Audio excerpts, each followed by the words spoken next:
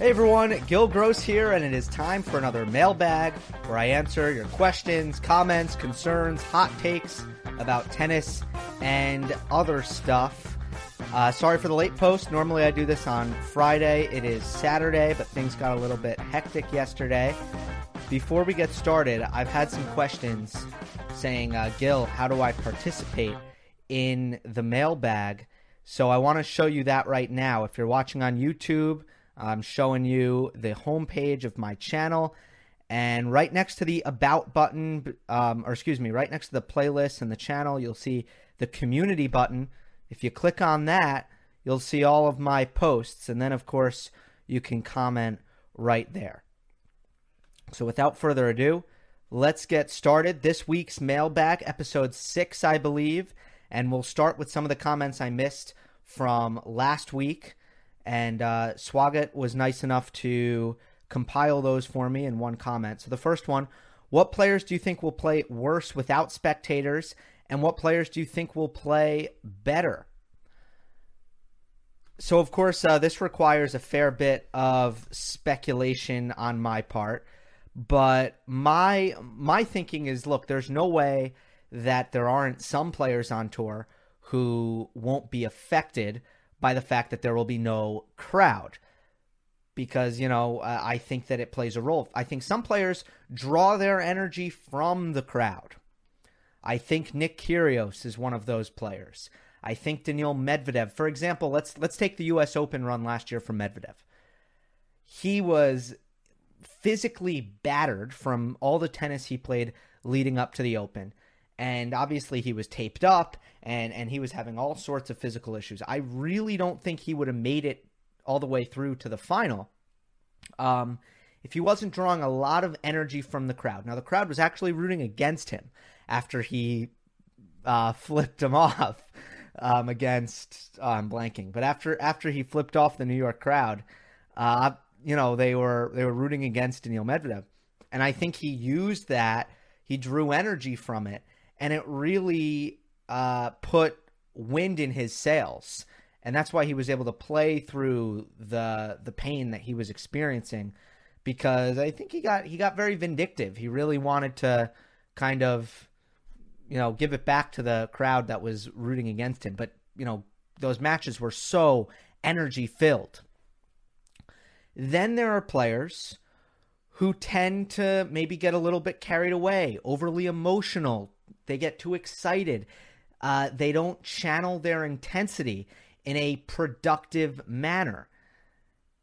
And I think the player that comes to mind on that side of things is Stefanos Tsitsipas, who, and he said it himself, who could benefit from just staying a little bit more calm on the court, improving his temperament on the court, and trying to get himself to not experience the intense highs and the intense lows that he puts himself through a tennis match. When you put yourself through those ups and downs, it is mentally exhausting.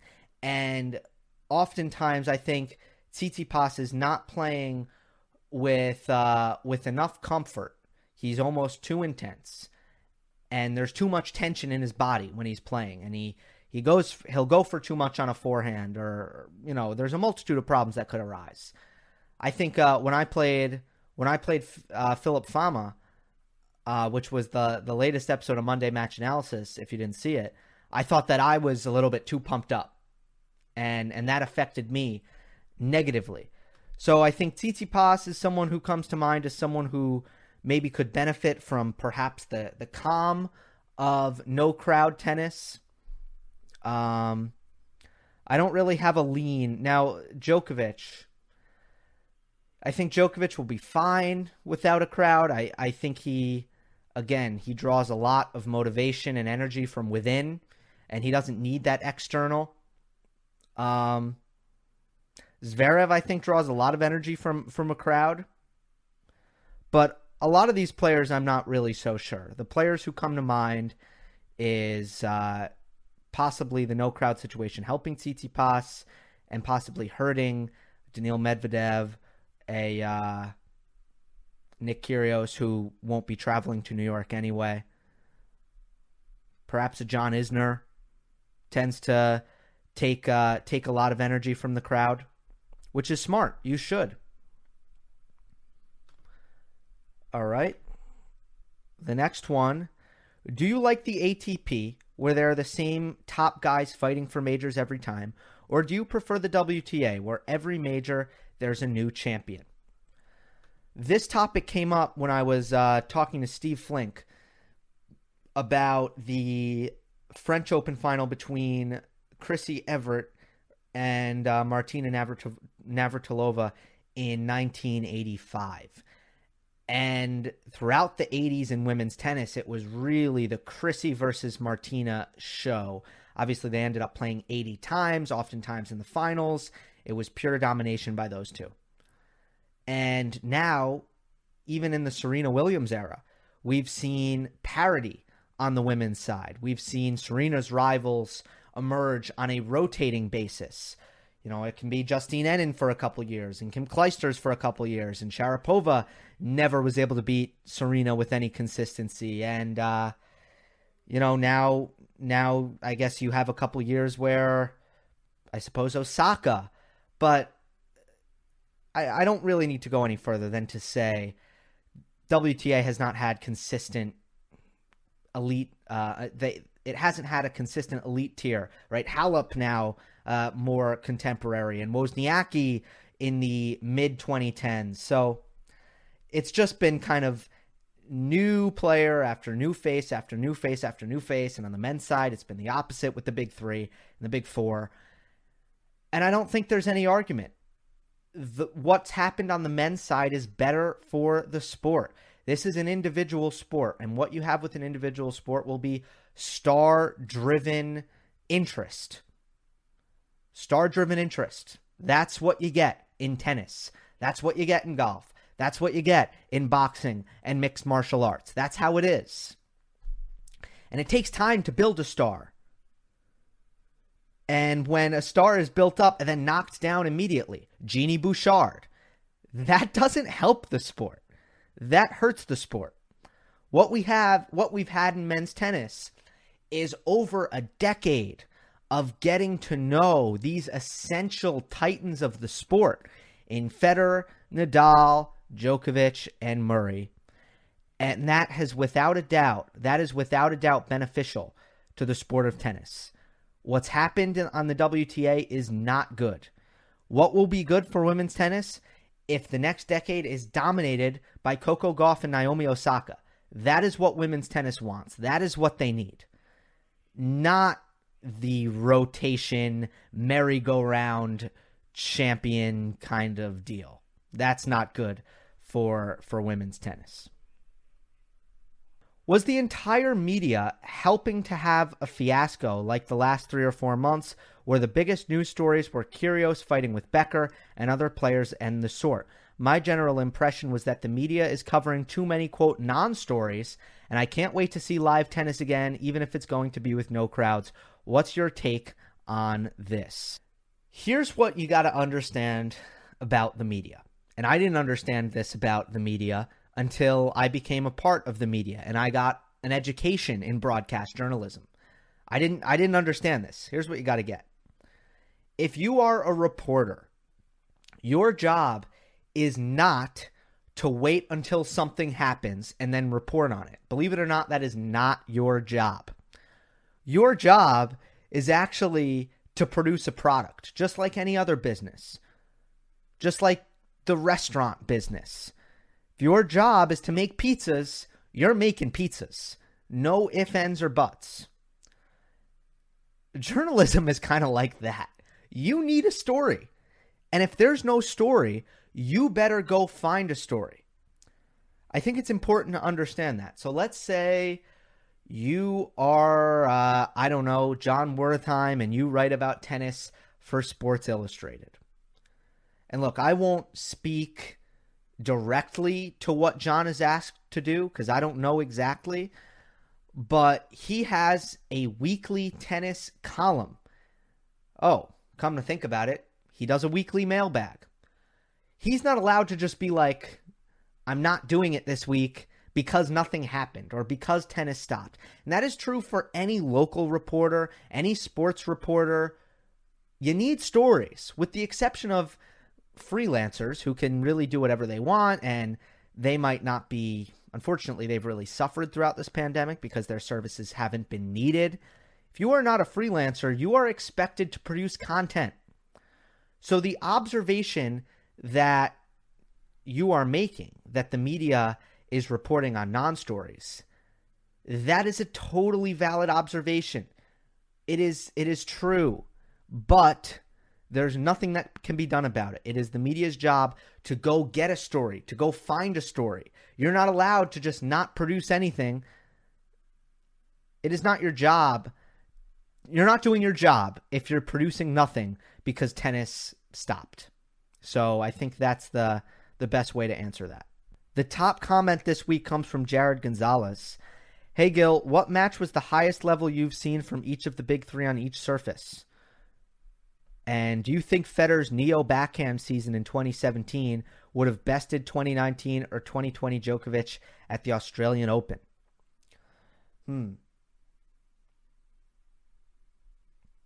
Highest level you've seen from each on every surface. I always say, historianism isn't my strength. So I always find these questions difficult to answer.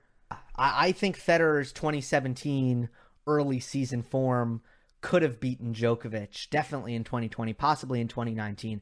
That was a mindset that cannot be replicated. Impossible. Can't ever happen again. It must come naturally. Federer was playing with zero pressure. He was so loose in the best possible way, so free-flowing, not second-guessing any of his decisions, any of his shot selection. He was so creative. He was so daring on the court. And the only reason he was able to channel that mindset is because he didn't actually have any expectation for himself. And I think what we've found in the years following is that it's really impossible for someone to do that artificially. That mindset can only come naturally, like it did for Roger Federer, missing 6 months out with the knee surgery and having the off season and being fully prepared to come back, and coming in to the Australian Open in 2017 as a 17 seed and not having any expectation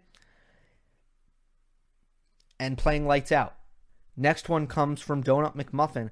Why doesn't Team have any clay masters despite being a solid top 3 clay courter for the past few seasons? That's one of those kind of strange things. I'm sure it'll change very, very soon. Hi, Gil. Don't think you answered this last week, so I'll ask it here.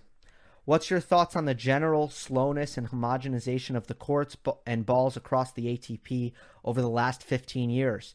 Do you think this is a big reason as to why the narrative for whenever Federer plays Djokovic or Nadal is that Federer is the riskier player and has to do more to win because there is a perceived lack of solid consistency? Do you think fast court tennis deserves a revival?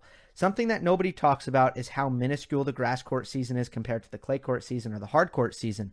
It oftentimes seems to me that the distribution of events on tour isn't fair to naturally attacking players and seems to skew in favor of players whose primary way of winning is baseline grinding and heavy hitting. Interested in your thoughts. There's two sides to this. I don't think that there's any doubt that tennis as a product it's better when there's rallies. That's just my opinion. You can feel free to disagree. I don't come from any position of authority when I say that. But I think, look, when Pete Sampras played Boris Becker on grass, there was, it's not that it wasn't entertaining. It was. It had its charm about it. But quick points, a lot of points that looked the same, a lot of tie breaks. I believe tennis is a better product now than it was in the 90s especially when you had Edberg against Becker and, Sampras and these guys playing against each other. One thing I miss, on the contrary, I really miss when the baseliner counterpuncher plays the serve volleyer. I really miss McEnroe Borg. I miss Agassi Sampras. that was great. No doubt about it. And we don't get that now. So that I miss. But long points are good. Long points are good, generally speaking, for tennis as a product. In terms of Federer being the riskier player, you make a good point about that. Because what's risky against, let's say, what's risky against Federer on grass? Risky is not doing anything. Risky is playing defensively and hoping Federer misses. That's risky. What's risky on a slow clay court? Now risky might be playing offensive tennis. So you see the definition, see how the definition of risky changes based on what kind of conditions you're playing in, based on the style of opponent you're playing in. And Joel Drucker made a similar point. We were talking on the latest episode of 3 about our different play styles. And Joel said, look, if I played you, Gil, and Joel is a serve and volley player, and I'm more of a baseliner. Joel said, if I played you, the risk would be staying back. That would be the risk. And generally, serve and volleying is thought of as, the riskier tactic, the more aggressive tactic, but that really depends. So that's a good point. Comment from Ardoc. Hi, Gil. Who is the better grass court player, Djokovic or Nadal? What was the reason that Nadal underperformed at Wimbledon from 2012 to 2017? Got to give the edge to Djokovic. He's a better mover on grass. He is a better returner, which gives a lot of the big servers who do well on grass a lot more trouble. Why did Nadal underperform at Wimbledon 2012 to 2017? Mostly it had to do with he played big servers, a loss to Dustin Brown, a loss to Lucas Rosol, a loss to what's his name? Gilles Muller. I'm forgetting the Belgian's name. Who isn't a big server. It's kind of an exception. Health played a role. Some of those matches, he didn't have good knees, and I think it especially bothered him in the first couple rounds. The grass, it bounces very low. It's really important to get down, bend your knees, and I think Nadal was playing with discomfort in some of those matches, and it didn't allow him to get down low, and that hurt him. Ultimately, I think Gilles Muller played an incredible match, impeccable, and I don't think Nadal played that poorly in that match. But for the most part, the return tormented him through those years. Uncle Tony was telling him to play up closer to the baseline, and I thought that was continuously a mistake, and that it stripped Nadal of his confidence on his return. It made him very uncomfortable on the return, and I think recently, or post 2017, Nadal has just said, look, this isn't me. I'm better when I have a little bit more time and I move back. I just return better that way, and he's done that, and I think that has been an improvement.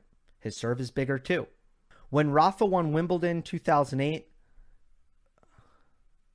was it versus a prime Roger?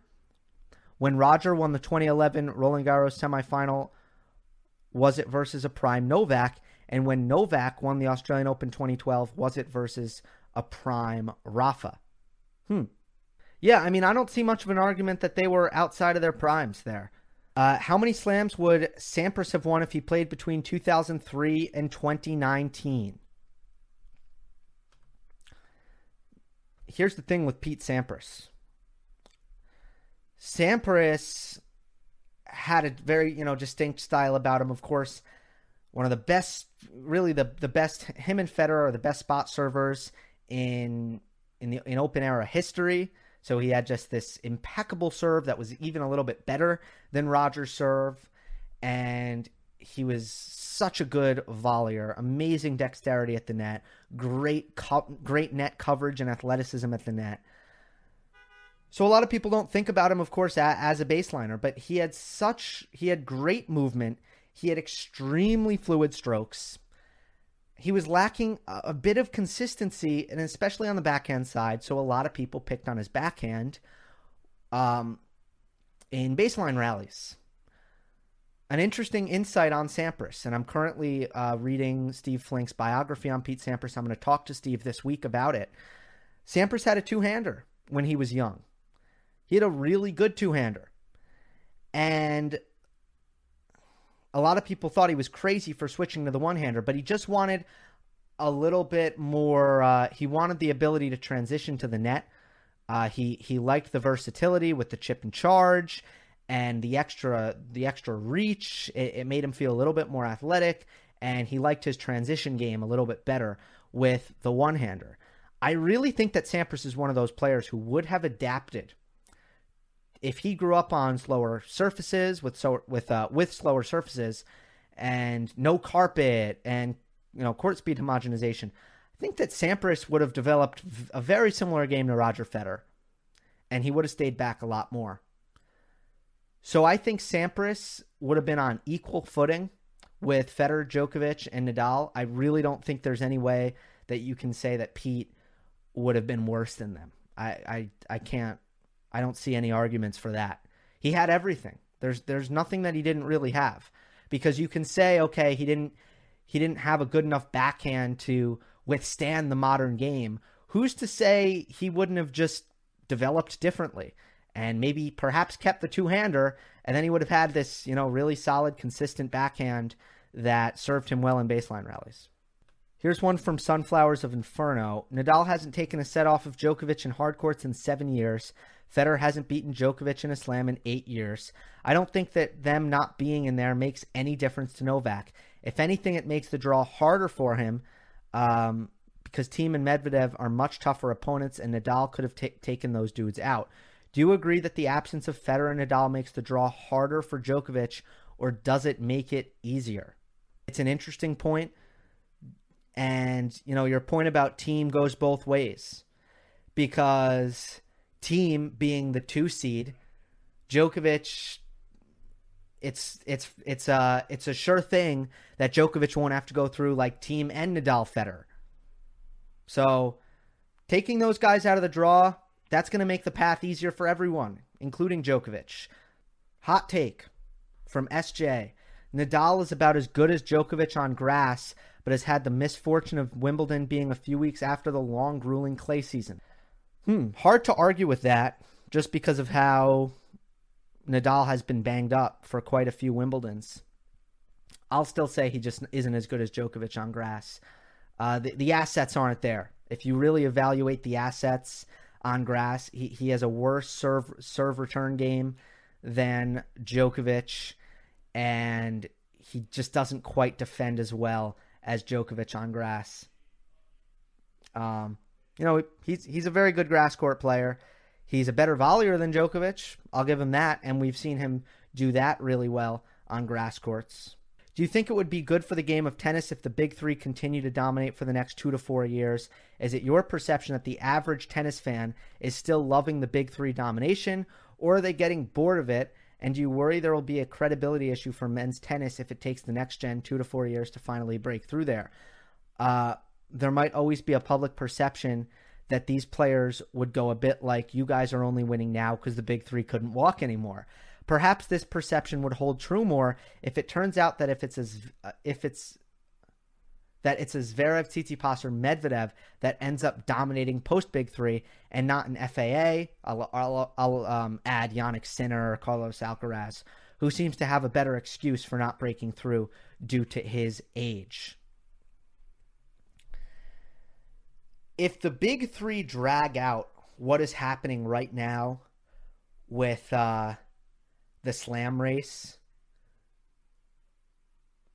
if the Big Three drag that out a couple years, it's going to be really good for tennis. You can't argue that a final where, every rights holder for a major final gets to say, here it is, Nadal looks to tie Federer with 20 major titles. You can't tell me that's not going to be a match that draws massive, not just diehard interest. Remember what interest is always there. Diehard interest. It's always there. For the most part, people watching my channel will always watch tennis. It doesn't matter. They're going to watch.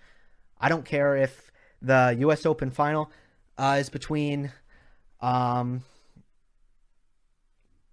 Roberto Bautista Agut and Matteo Berrettini. Most people who watch this channel are going to watch. They're going to watch. Casual interest, it's still going to be drummed up by the big three. And right now, there are a couple players who I think have the potential to become very, very popular. On a secondary level, at least, I think Zverev, Medvedev, Tsitsipas, FAA, Jannik Sinner are all players who have shown the potential to become popular, but they have a ways to go. And the slam race is going to draw a lot of eyes to tennis. Remember how big, 2009 was, I'd say, with 2009 was, I think, a huge year for tennis. And I thought that there was extra buzz generated by Federer trying to pass Sampras. And you're going to get a similar thing here. How does the next gen compare to previous gens? Lost gen, mid-2000s gen, are they better or worse? I feel they're better. I think they're more complete. And let me explain why. I recently was pondering, again for an episode of 3, I was pondering some of the players who have just been close but not quite, almost good enough to rival Federer, Djokovic, Nadal, and Murray, but they just haven't been quite good enough, and they've come on the wrong end of things more oftentimes than not. I've always had a theory.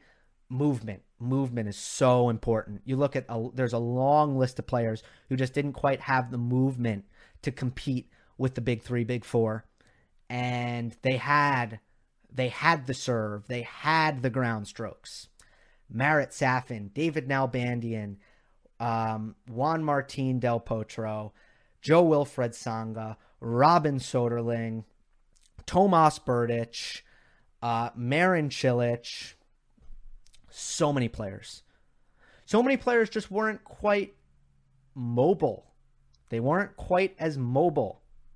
They weren't quite, and that affects the way you make shots. Obviously, they're all more aggressive players, but they didn't have the movement. Try to think of players who did have the movement. They were quick around the court. They had good footwork. They had good court coverage. Far less David Ferrer, Kei Nishikori, Leighton Hewitt, Nikolai Davydenko. Less players in that camp. More players in the other camp. What the next gen, I believe, has is, generally speaking, pretty good packages. That's why I was so enthusiastic about FAA. Because I felt, here's a guy who's athletic, he can move, and he's got firepower. He's got punch. That's why I am enthusiastic about Felix. Other things have gone awry in his game. But I'm just telling you, if you remember, that's what I was so enthusiastic about. Tsitsipas, good size, good athleticism, good movement, firepower as well. He has the forehand, the serve to back it up. Medvedev, the best mover at 6'6", the best mover over 6'5" we've seen. And for any of you who took issue with me saying that Juan Martín del Potro is in the not mobile enough, he's not. Compare him to Nadal, Federer, Djokovic, Murray, he's not there. Medvedev's a lot closer. He's almost there. He's just about there. And he's got the big serve. See, they're packaged. They have the package. Now Zverev, not quite the firepower as the folks in the first list, not quite the movement as the folks in the second list. I think he's kind of a tweener. So that's the deal with him. I didn't even include Stan Wawrinka. Again, just not quite as mobile. He had the firepower. He had the strokes. Milos Raonic, obviously the big server, so it's a little bit different. Didn't have the mobility. See? So I think the next gen, they have the firepower and the mobility packaged. That's why I'm pretty enthusiastic about most of them. Hello, Gil. Love your channel. Many fans are saying that this U.S. Open means less because of the absence of quite a few top players. What is your take? The U.S. Open asterisk debate. I don't think it should have an asterisk. Now, I'm kind of holding out hope. I want to see how it plays out. I'm pretty sure that once we actually see the tournament, once we see it happen, we're going to kind of stop talking about this asterisk thing. I think we're going to see that the level of tennis is really high. I think we're going to see that there are really good, hard-fought matches between top players at the end of it. And I don't think that we're going to want to put an asterisk on it. It'll still be a great achievement. And there have been tournaments where this has happened, and there's no asterisk. Here's the end of the day, and I don't want to pick on Nadal because I know other players have had this. They've had easy draws. They've had, easy title runs. Like, I think Federer 2018 Australian Open. I think Nadal 2017 US Open. There have been players who have had really easy paths to a major title, and no one is really going to remember it, guys. No one remembers it. No one, if Nadal ties Federer with 20, no one's saying 19 plus the 2017 US Open. No one is talking about that. So why should we put an asterisk now? We don't put an asterisk when there's a bunch of players injured. In your opinion, what is the highest level of tennis you have seen between two players over the course of a set? My personal opinion is Nadal versus Djokovic, 2011 US Open third set. Would love to hear your thoughts. That's a very good pick. What happened in that match is Djokovic clearly had the edge, won the first two sets, and then Nadal's pure, pride took over. And he fought like an animal in that third set. He didn't have enough offense in this match to win it. He wasn't going to win this match, but he really wanted that third set more badly than anything. And he was just, did he do a lot of running in that set. And the rallies were long and animalistic, and Nadal just refused to lose. Went to dire straits and won that third set in a tiebreak. And that is a great level due to the rally length, and the crowd was really getting behind Nadal, which was even upping the intensity even more. So that's a good pick. Heigel, what player outside the top 10 and over the age of 20 do you think has the best chance to raise their game to a new level and win multiple Grand Slams?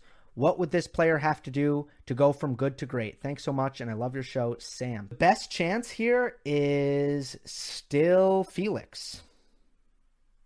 Still Felix. Now, he's still just, 19, and Felix just needs to get comfortable putting a lot of balls in the court. He needs to learn shot selection. He needs to learn patience. He needs to learn consistency. He needs to stop getting overeager. He needs to stop making his targets so small. He needs to be more willing to defend. Sometimes I'm puzzled because he plays such an offensive game, and he's such a great athlete. He has, tremendous movement. Why doesn't he use it? He can play a safer, consistent, more patient game. He can do it. But at the present, he chooses not to. The backhand can be a little bit more precise, and that's something that I'm a little bit more concerned about from a technical standpoint, is can he control his backhand a little bit better? Sometimes it lands short, sometimes it lands too close to the middle. I just don't think he doesn't have, he doesn't have the best placement on his backhand, I've noticed. It's pretty heavy. It's quite the heavy shot. So sometimes you can get away with not putting it in the right spot if you hit the ball with a lot of pace, a lot of topspin. And then, of course, the second serve needs to be a whole lot better if Felix wants any chance to raise his level to a Grand Slam level. But again, he has the tools, and I think Shapovalov and Rublev, they have a lot of potential, and you go further down the rankings, De Minaur, he'll rise up the rankings. Even Hurkacz will be a top 10 player at some point, in my opinion. Who else? Who else will get to the top 10? Opelka's rising fast. He'll be top 20 at least. Comment from Yurisco. In what degree do you think ATP players are concerned / paying attention to their attitude on court and are aware of their presence? I mean, the way they walk, where they choose to look at during breaks, how they react when they run to a drop shot and miss it. Hiding your negative emotions is important in order to look stronger, but do you think they mainly focus on the game and it's not really a thing? Or do you think players are constantly aware of their behavior and it is a constant battle to keep calm and remain their posture? Also, do you think it happens often that players are trying to influence their opponent mentally with things like coughing, grunting, shouting, throwing rackets, talking to themselves, celebrating, speeding up the tempo on their own serve or slowing down when retrieving, or are they just minding their own business? I think they're absolutely aware of how they're carrying themselves. That you have to be. If you're down a break and let's say you hold serve to not go down a double break, if you let out a come on, that just tells the player that you're trying to get this break back still and you haven't given up. And that just puts a little bit of extra pressure. That's good. You should do that. If you're not doing that, you're missing an opportunity. So I don't really think players are always minding their own business. I think they feel the other player on the other side of the court constantly. There's actually a connection there between both players. And they're always reading each other. At all times, they are reading each other. Some players might want to mind their own business more than others, though. There's definitely a range. All right, that'll do it for this edition of the Mailbag. Remember, this is available on both YouTube and your favorite audio platforms. Follow, subscribe, leave a rating and review on Apple Podcasts. It is much appreciated. Next week, it'll be an interesting schedule. Of course, it's almost time to preview Cincinnati. Really looking forward to that, as well as a discussion with Steve Flink about his book, Pete Sampras, Greatness Revisited. So hope you enjoyed. Don't forget to subscribe, and I'll see you next time.